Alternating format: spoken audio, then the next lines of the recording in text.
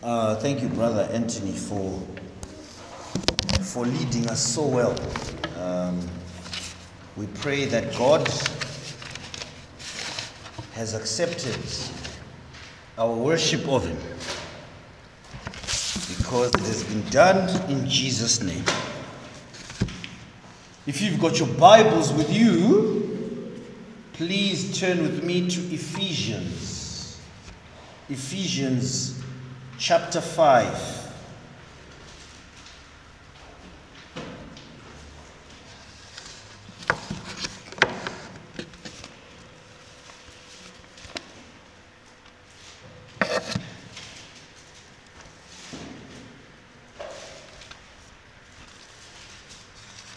Ephesians chapter 5, and today we'll be looking at from verse 15 to 16. Verse 15 to 16. Hear the word of God as it comes to you. Look carefully then how you walk, not as unwise, but as wise, making the best use of the time, because the days are evil. Let me finish the whole section. Therefore, do not be foolish, but understand what the will of the Lord is. Verse 18, and do not get drunk with wine, for that is debauchery, but be filled with the Spirit, addressing one another in psalms and hymns and spiritual songs, singing and making melody to the Lord with your heart, giving thanks always and for everything to God, the Father, in the name of our Lord Jesus Christ, submitting to one another out of reverence for Christ. Let us pray. Oh, dear God of heaven, we come before you once again this morning, that we may receive blessings from above. Shower your blessings upon us as we open your word. We ask that you may speak to us through your word, that your Holy Spirit may convict us of sin, that we may be convicted of areas in our lives that we need to improve, and and those who do not know you may believe in Jesus Christ today. We pray these things in Jesus' name. Amen. Well, friends, today we will be looking at wisdom. And the question that I want to ask you today from Ephesians chapter 5, verse 15 to 16 is, are you walking in wisdom? Are you walking as a wise person? Or, as the Apostle Paul puts it, are you foolish? What does he mean? What is he talking about? Well, first of all, for us to understand what he's talking about, we need to do a bit of rewinding. We need to go back to chapter 5, verse 1 and see what Paul has been talking about. And the first thing that we see there, that in this context, Paul is talking about being imitators of God. That the children of God are meant to be imitators of God. For example, if you are a child that belongs to a certain family, the obvious expectation is for you to be imitators of your parents, right? One way or the other, all you children who are here, you imitate what your mother and your father do. And other influences, of course, some people come up and imitate their teachers, etc., etc. Where people are supposed to be imitating those who we look up to. So Paul is saying, if you're a child of God, you must be an imitator of God as beloved children. Seek to be like God. Haungati wewe uri mukristu but uchifamba semwana wa Satan. That's what he said. Simple. You can't be saying, I'm a Christian, but you are living like someone who is a resident of hell. That's a simple teaching that we see. And then he goes into specifics. From verse 3, he talks about sexual immorality, upombwe, and all impurity and covetousness, kuchiva, zvinhu must not even be named amongst you as children of God. As a child of God, I must not be in the business of covetousness. This must not even be named amongst me. The moment it comes to me from my heart, I should cut it out there and there. So Paul continues these things and speaking about walking as children of light. And then he says, do not be partners with the world. One of the ways to walk as a child of God is not to be partners with the world, to disassociate yourself with the world. In other words, to not do what the world does. To not hold hands in the mission of the world, because the mission of the world is against God. The agenda of the world is to dethrone God. It has been the agenda of the world since Genesis to dethrone God. Remember Genesis 11, the Tower of Babel. They said, let us build a tower to get to God. And we are told in the Word of God that God came to inspect what they were doing and scattered them.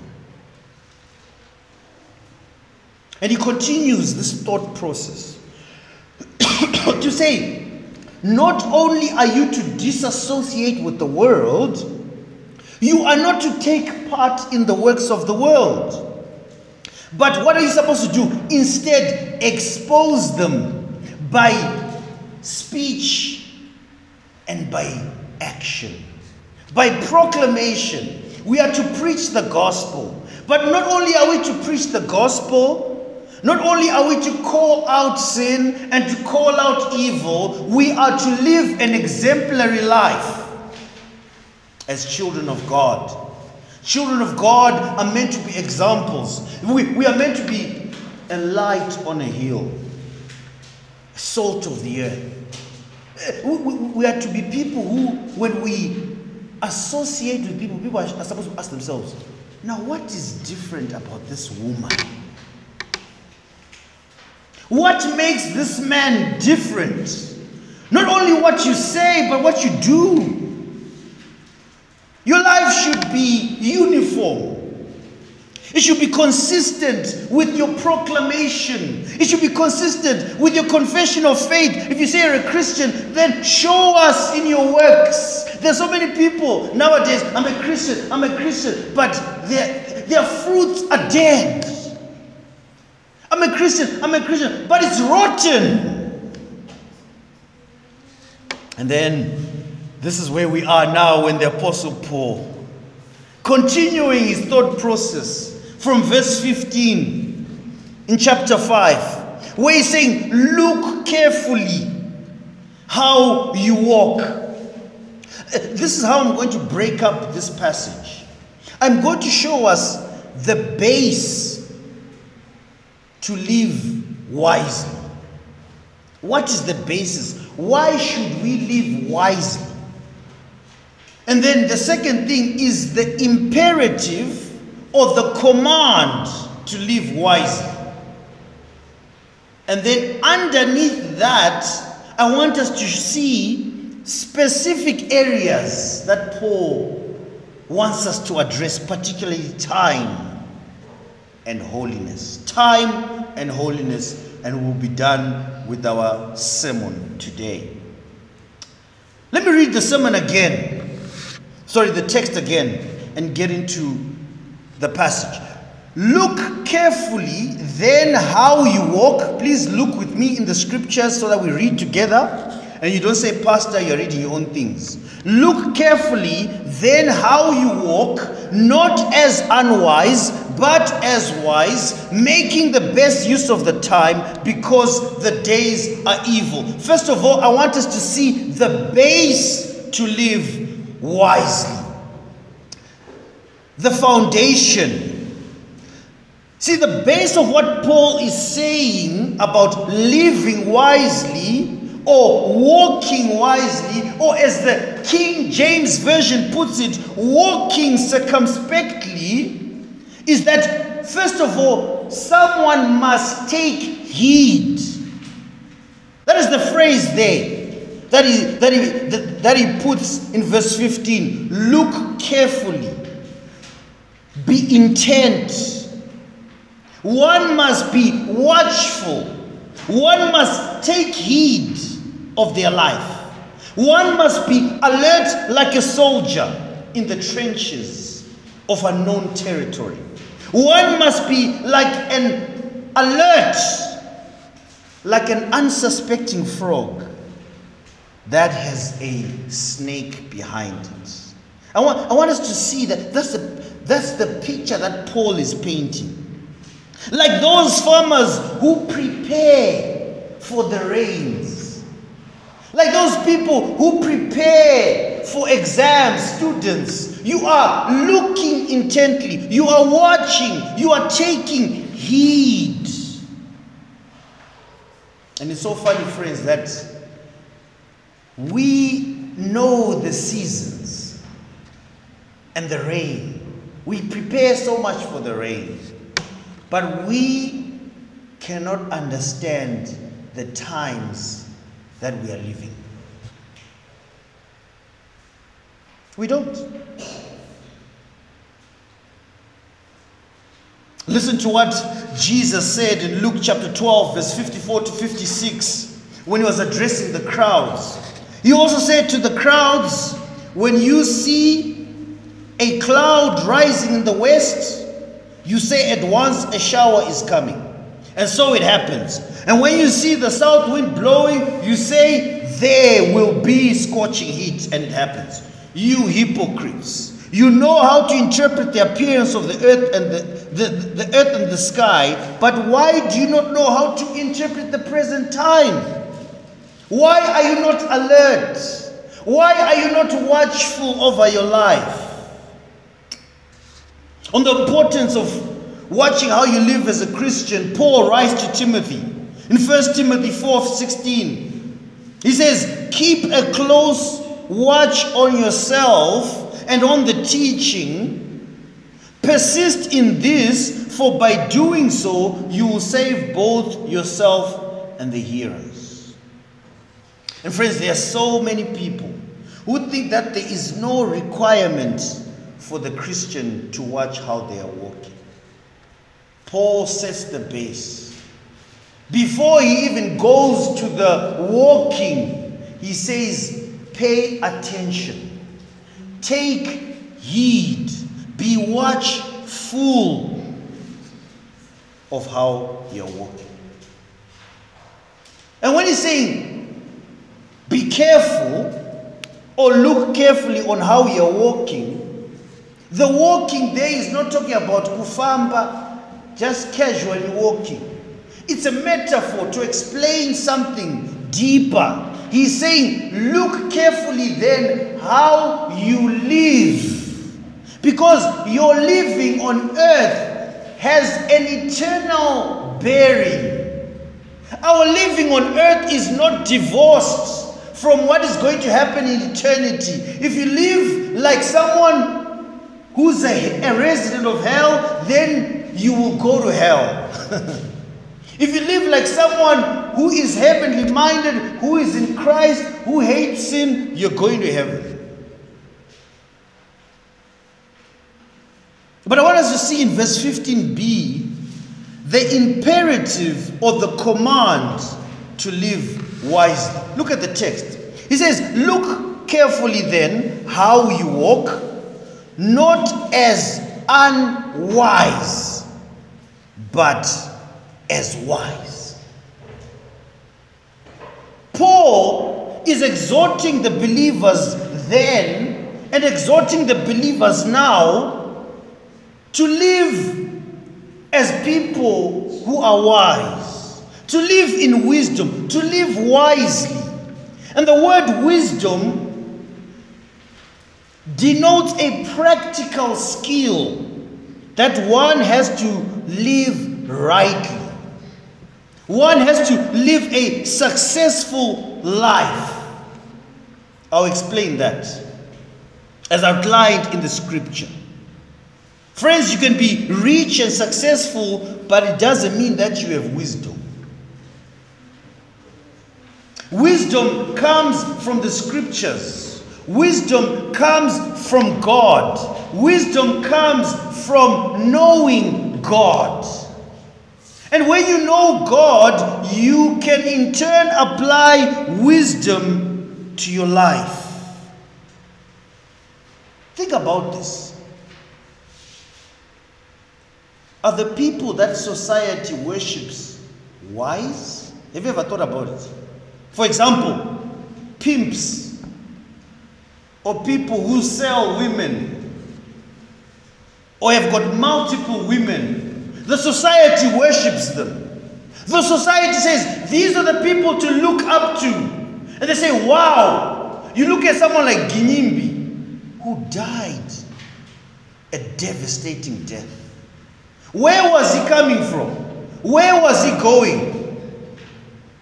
He was coming from partying all night, living in sin. And these people are like, R.I.P., you're going to heaven, R.I.P. Was he wise in his life? What about people who speak against women? Like Shaddai. People worship Shaddai night. Wisdom.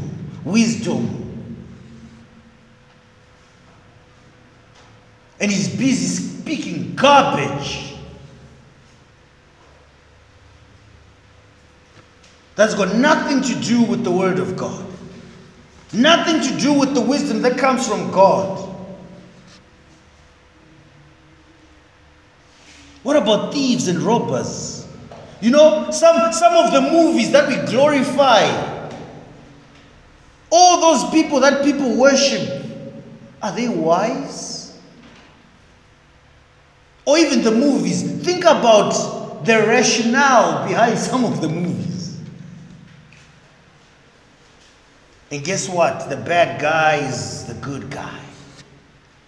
People like, wow, I just want to be like Schofield. Prison Break. But think about that. I want us to think together. And the truth is, we encourage an environment for fools and foolishness. That's what Paul is saying. He's saying you must walk as wise, not as the unwise. And one of the other things is that we encourage this foolishness. We worship it. Now, what is wisdom? The dictionary defines wisdom as the ability to judge what is true, right, or lasting. Knowledge, on the other hand, is what we gain through experience. But wisdom is the ability. So, where will you get the ability to discern what is right and what is wrong if you don't have the scriptures? You're in darkness. It's useless.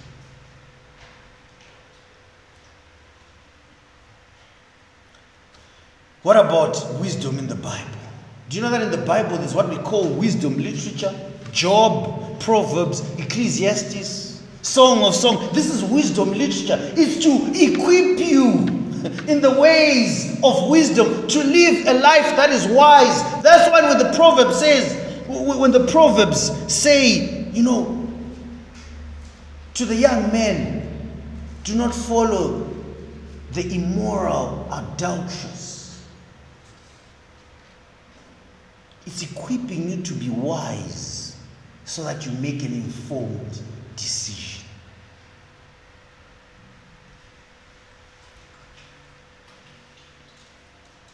Let me read some scriptures. James chapter 1 verse 5.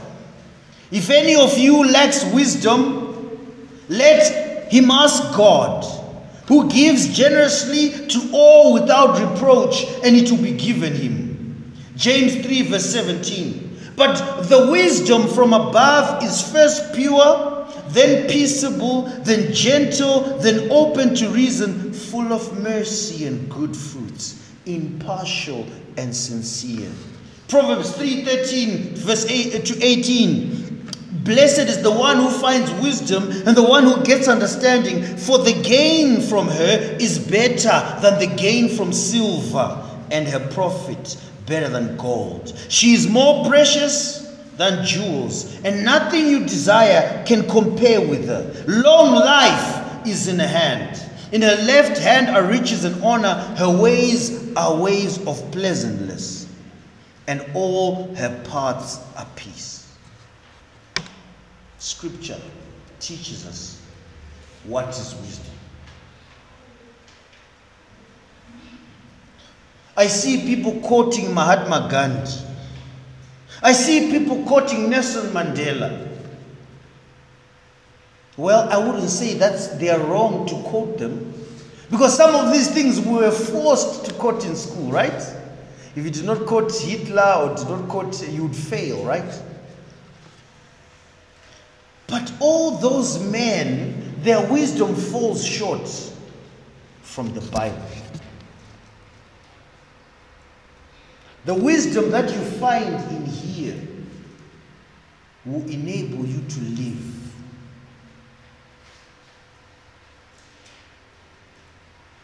If you find salvation in Jesus Christ, you will live forever in heaven. And salvation in Jesus Christ is only found in the scriptures. There's no other book, whether it's Wilbur Smith, whether it's all these famous authors as these people like. Their books are entertaining, their books are nice. And oh well, good stories. But the scriptures are infallible. They're inerrant. They are all powerful, authoritative, supernatural, divine. And the words in this book will save you from a whole lot of pain, from a whole lot of trouble. Even as we're singing that song, years I spent in vanity and pride. I thought to myself of the days when I was not a Christian, and I said, oh, what a wastage of time that was. And some of you this morning are wasting time. You are in that vanity and pride. You are living in sin. But friends, I want you to notice something, the context. Paul is not talking to unbelievers here. He's talking to Christians. That's the context. He's saying to Christians, you must walk not as the unwise, but as those who have already attained wisdom. Continue to apply that wisdom to your life. Continue to live as those who are children of God. There's a difference. Non-believers have not yet acquired wisdom. Let me say that again. I don't care what doctorate you have. You can be a seminary professor but still be going to hell because you do not know Christ. This wisdom that is being spoken about is not wisdom that we gain from all these institutions. No. It's wisdom in the ways of the Lord.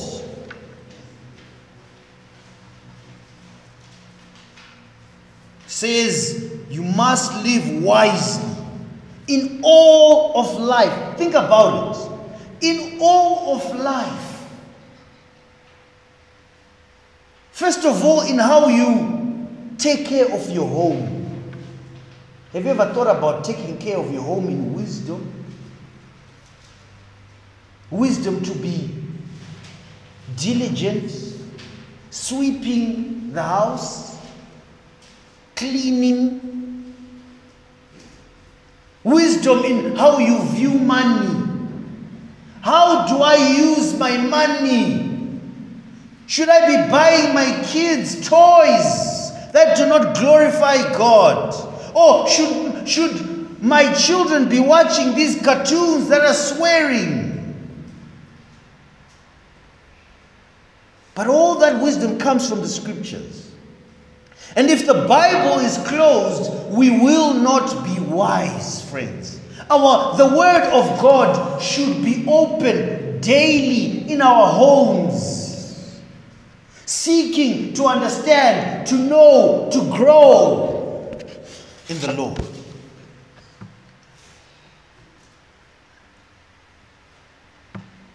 I want us to see two areas that Paul wants us to walk wisely in and to watch our lives. The first area is time. Look at verse 16a. I'll read from verse 15 again.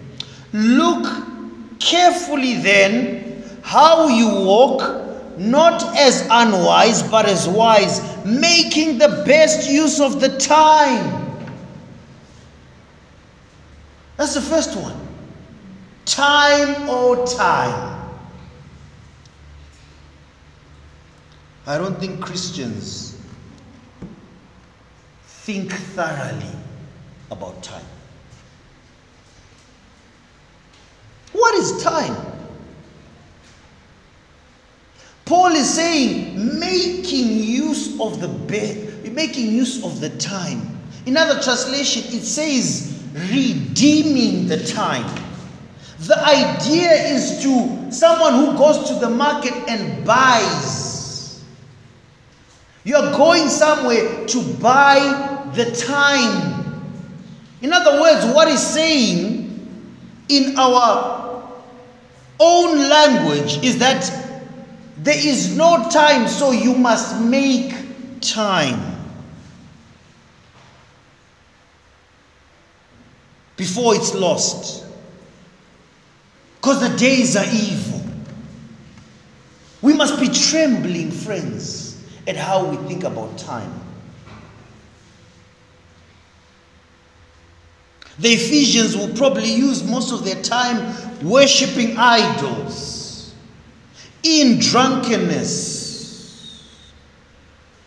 There's some people who wake up, smoke, drink, go and play PlayStation, buy some bread, go back home, smoke, drink, play PlayStation, watch porn.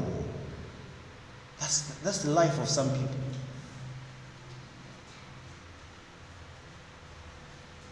That's a wastage of time. In fact, that's using time for evil.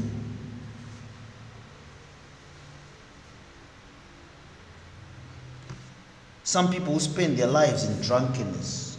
There's some people who spend their lives chasing money, and that's all they do. There is no value to their life because they are always chasing vanity. Paul is saying, making use of the time. And I want you to understand this. This context is talking about Christians.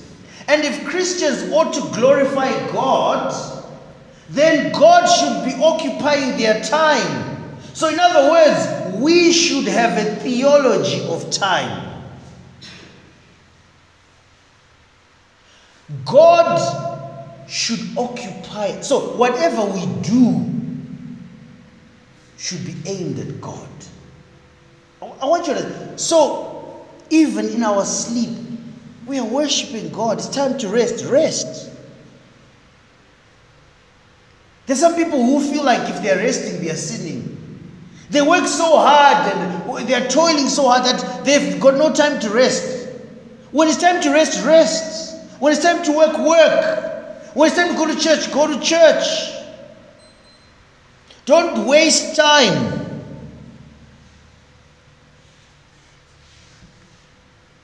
And friends, I am convinced that even the most strictest people on time, who are on a strict schedule, if they are outside of Christ, they are wasting time. It's a time wastage. I don't care how early you are and how to the T you are with time management. If it is outside of Christ, it is time wastage. You're wasting time. You're not making the best use of the time. Paul is saying, give yourselves to God in your time. How does that make us think about all these people who are schedule oriented but are outside of Christ? It's all for vanity, right? Where will their time go? One way to counter this is to make sure we're doing what we're supposed to be doing when we're doing. For example, let me bring it home, okay? I'm not here to attack anyone, but let me bring it home. First area, church start time. Okay? We say church starts at 10. If we are 40 minutes late, we've wasted 40 minutes of eternity.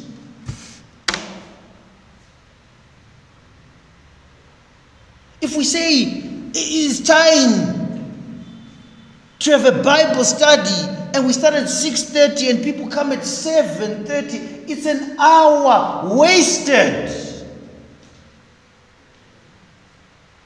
We live in a place, in a country, say, in Zimbabwe, those are excuses.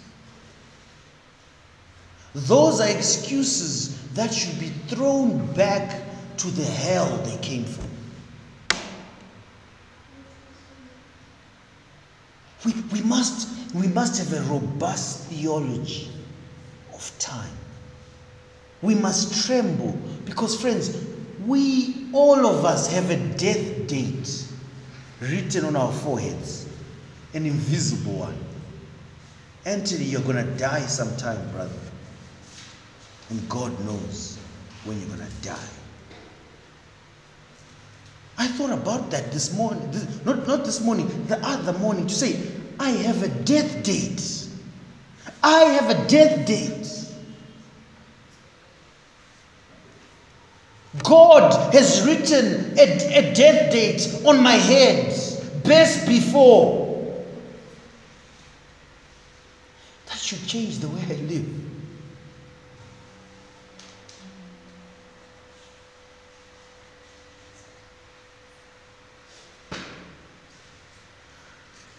But sadly, friends, it's not the case, right? We waste time.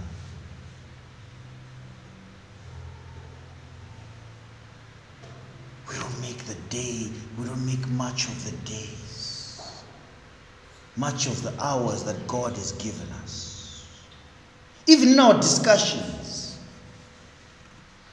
we must not waste time. Let's have a building, prudent, thought through conversations which are not time wasting. What about let's move from church and go to our practical personal lives. What about surfing the internet when we don't need to? Just scrolling. Okay, let's see. All right. Are you responding to a message? Are you sending a message? Is there anything constructive you are doing? Part of our time is lost in that, right? Think about it when you first wake up in the morning. If you're somebody who does not wake up and read the word and pray, you're probably on your phone and you spend 2 hours on your phone before you can do anything. Because you're checking your email, Facebook, Instagram, WhatsApp, scrolling.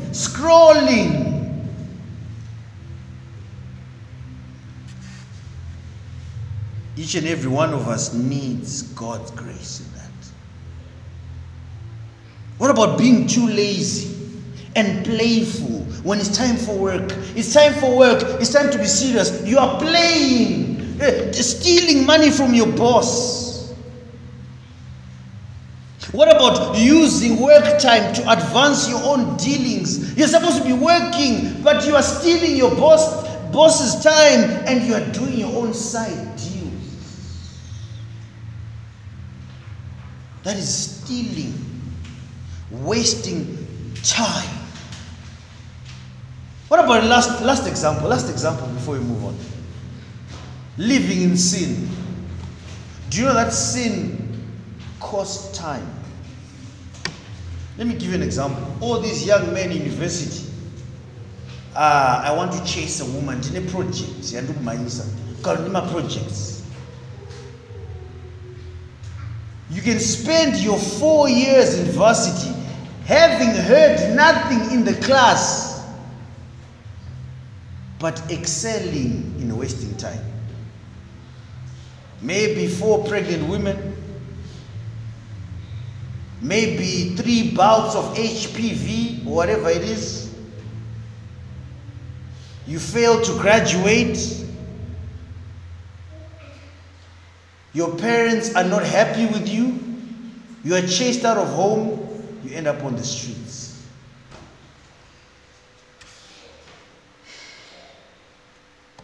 Time wastage.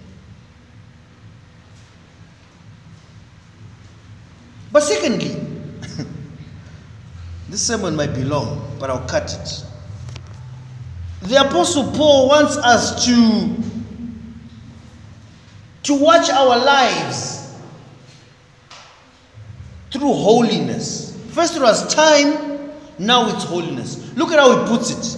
He says, making the best use of the time because the days are evil. What is the opposite of evil? Holiness. So if the days are evil, what should the Christian be doing? Friends, this is practical Christianity. This is easy. Even infants can understand.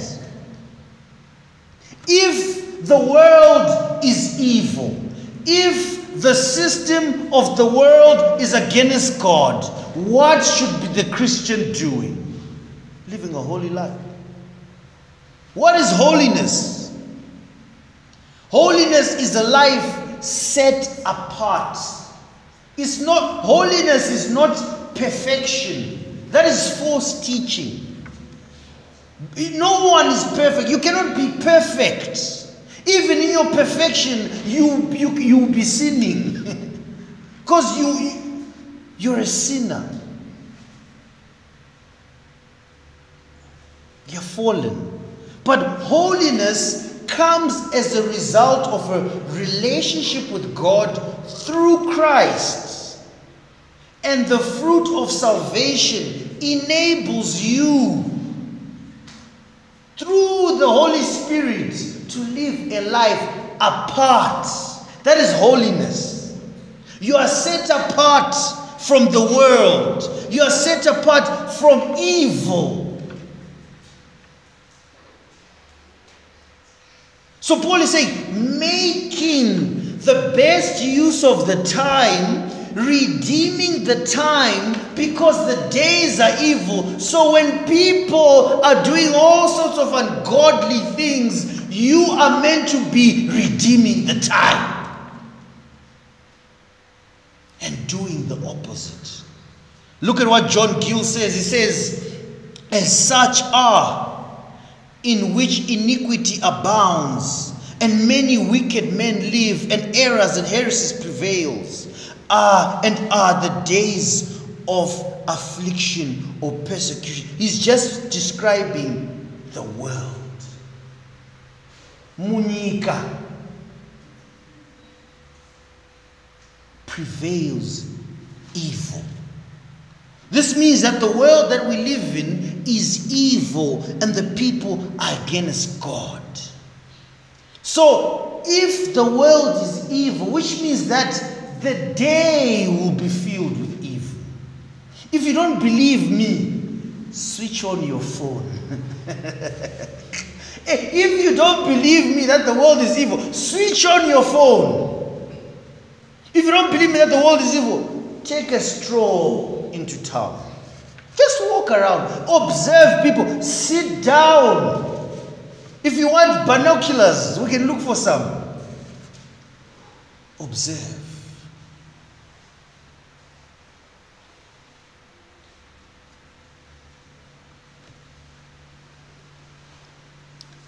And the days that are evil, what a challenge to us, Christians. It's hard, huh?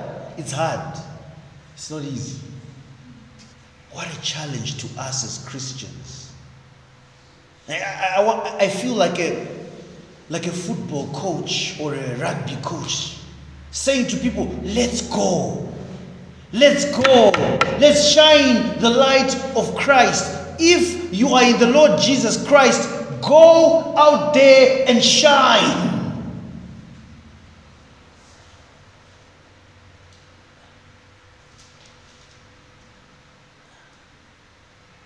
In a world where everyone is smoking dacha and they associate dreadlocks with dacha. My brother, you with your dreadlocks, they'll see a different man and say, Rasta, I thought you want to bema. I thought you want to Rasta want to bema.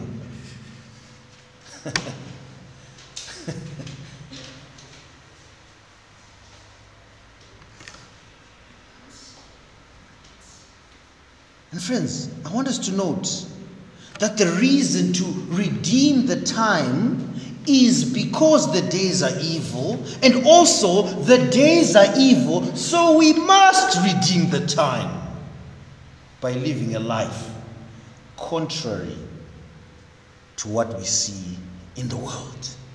Let me give examples, right? Let me give it home, bring it home. What does it mean to live a holy life in a world that is evil?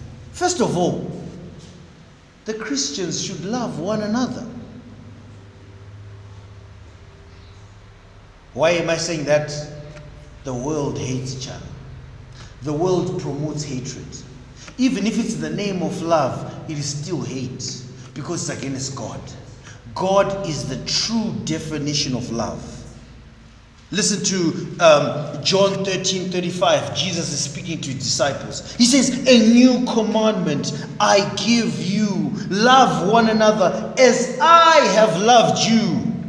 So you must also love one another. By this, everyone will know that you are my disciples if you love one another. Christians, how are we doing in terms of loving one another? How are we doing in terms of being the example that Christ loved his brothers? Have you called your brother or sister this week? Here's the example. Have you found out how are you doing? What are you reading? How are you praying? What's happening in your life? Or is it like the world? False love. Fake love, hatred, hypocrisy, slander, gossip.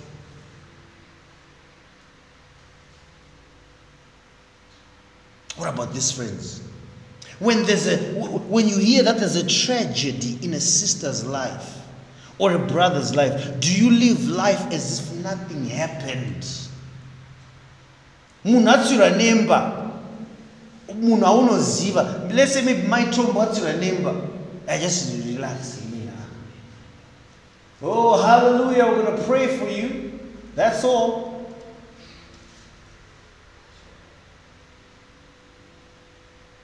Nothing. No relief. No help.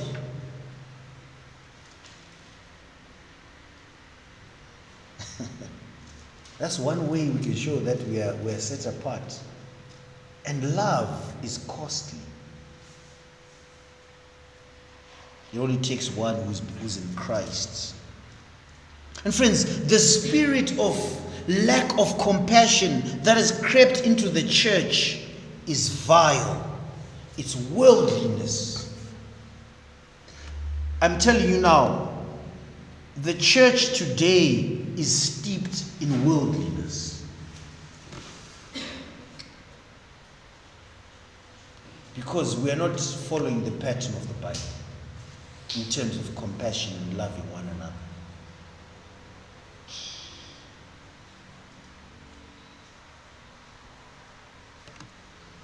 Paul is saying you can redeem the time by loving your brethren. The world is cold, it's angry, there's strife, there's jealousy, there's slander, and gossip prevails. You can redeem the time by loving one another. Let me give another example. What about personal evangelism? COVID-19 came. People hid in their homes. It was now a frenzy of church online, stay home, save lives. And do you know what happened? No evangelism. When I'm talking about evangelism, I'm not talking about, okay, Felix, Anthony, let's put on our satchels, take some Bibles, let's go and evangelize. I'm talking about personal witnessing, one-on-one. That's what I'm talking about. At work, at school. That woman who's selling on the streets, have you told her about Christ? Does she know that you're a Christian? Does she know that this is what you do?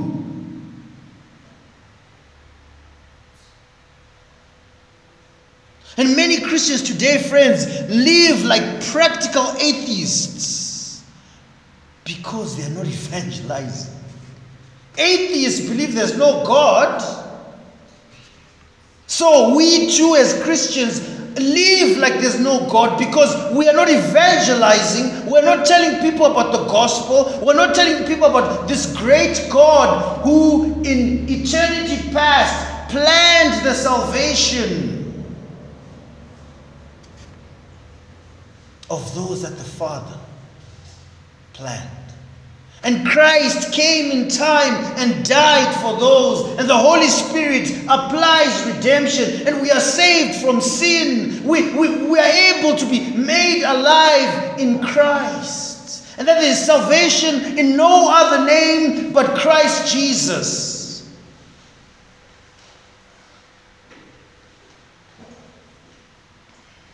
And friends, when was the last time you did personal evangelism? I'm not talking about debates. We love to debate in a day and age of debates. I'm debating, I know dispensationalism, what, all the stuff. I'm talking about personal, persistent evangelism. You know that this person is not a Christian. Go to them.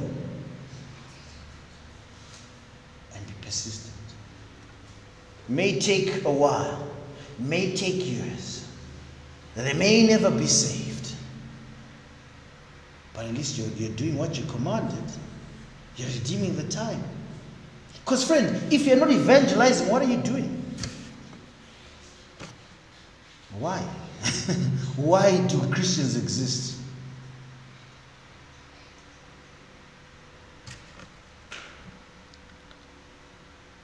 One of the ways in evangelism we can redeem the time is to be busy inviting people to church. Friends, that's one area we need to grow.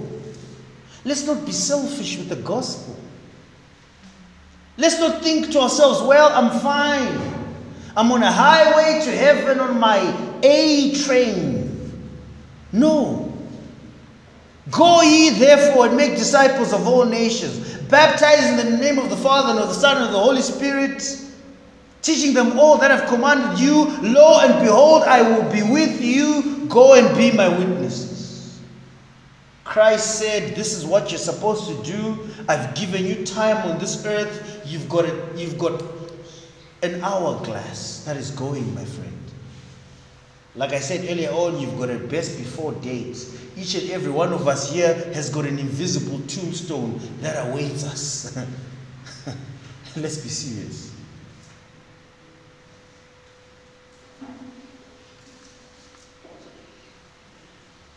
Friends, you may say, Pastor Joe here is mad today, but the truth is that's what the Word of God is teaching us. What about sharing sermons online, statuses? When the church is doing something, no, friend, come and listen to the gospel. Come and hear the message. And you want your brother to be saved, but you don't share sermons. You want your brother to be, you come to prayer meeting and say, I want my mother to be saved. Are you sharing sermons? Are you sharing scriptures? Are you speaking to them about the gospel? What is the content of your conversation?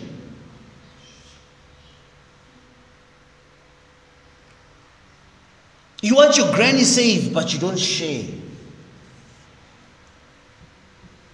How many relatives do you have in Harare, but cannot persuade them to come to church on the Lord's Day? To come and sing sound songs, to pray fervently. How many relatives do you have within a square mile of where you live or whatever? And you never text them, you don't even know where they are. But they are here. They need the gospel. They need the gospel. They need the gospel. They don't need many things. Dare I say, they don't need your gift of money or food. They need you to love them through the gospel. Paul is saying, this is how you redeem time. Christians must be Christians. We're not worldlings. The church is different. It's set apart. It's holy. It's the bride of Christ. We ought to be different. It's time, friends, we were Christians. Oh, that the Lord may be gracious to us. What are the examples, friends? Many others. Many others. We can spend a whole day talking about redeeming the time because the days are evil. But I want you to think sometime today, what area in my life do I need to improve in terms of time? Maybe coming early to church, maybe going early to work, and maybe doing what you're supposed to do at the time you're supposed to do, maybe cutting some people out of your life, maybe cutting some actions out of your life. Take stock.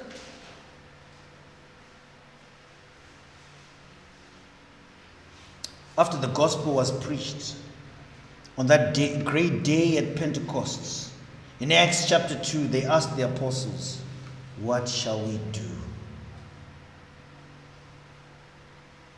Verse 37. And Peter answered them and said, repent and be baptized, all of you, in the name of Jesus for the forgiveness of sins. Friends, I can't point you to myself. I can't point you to being a good person.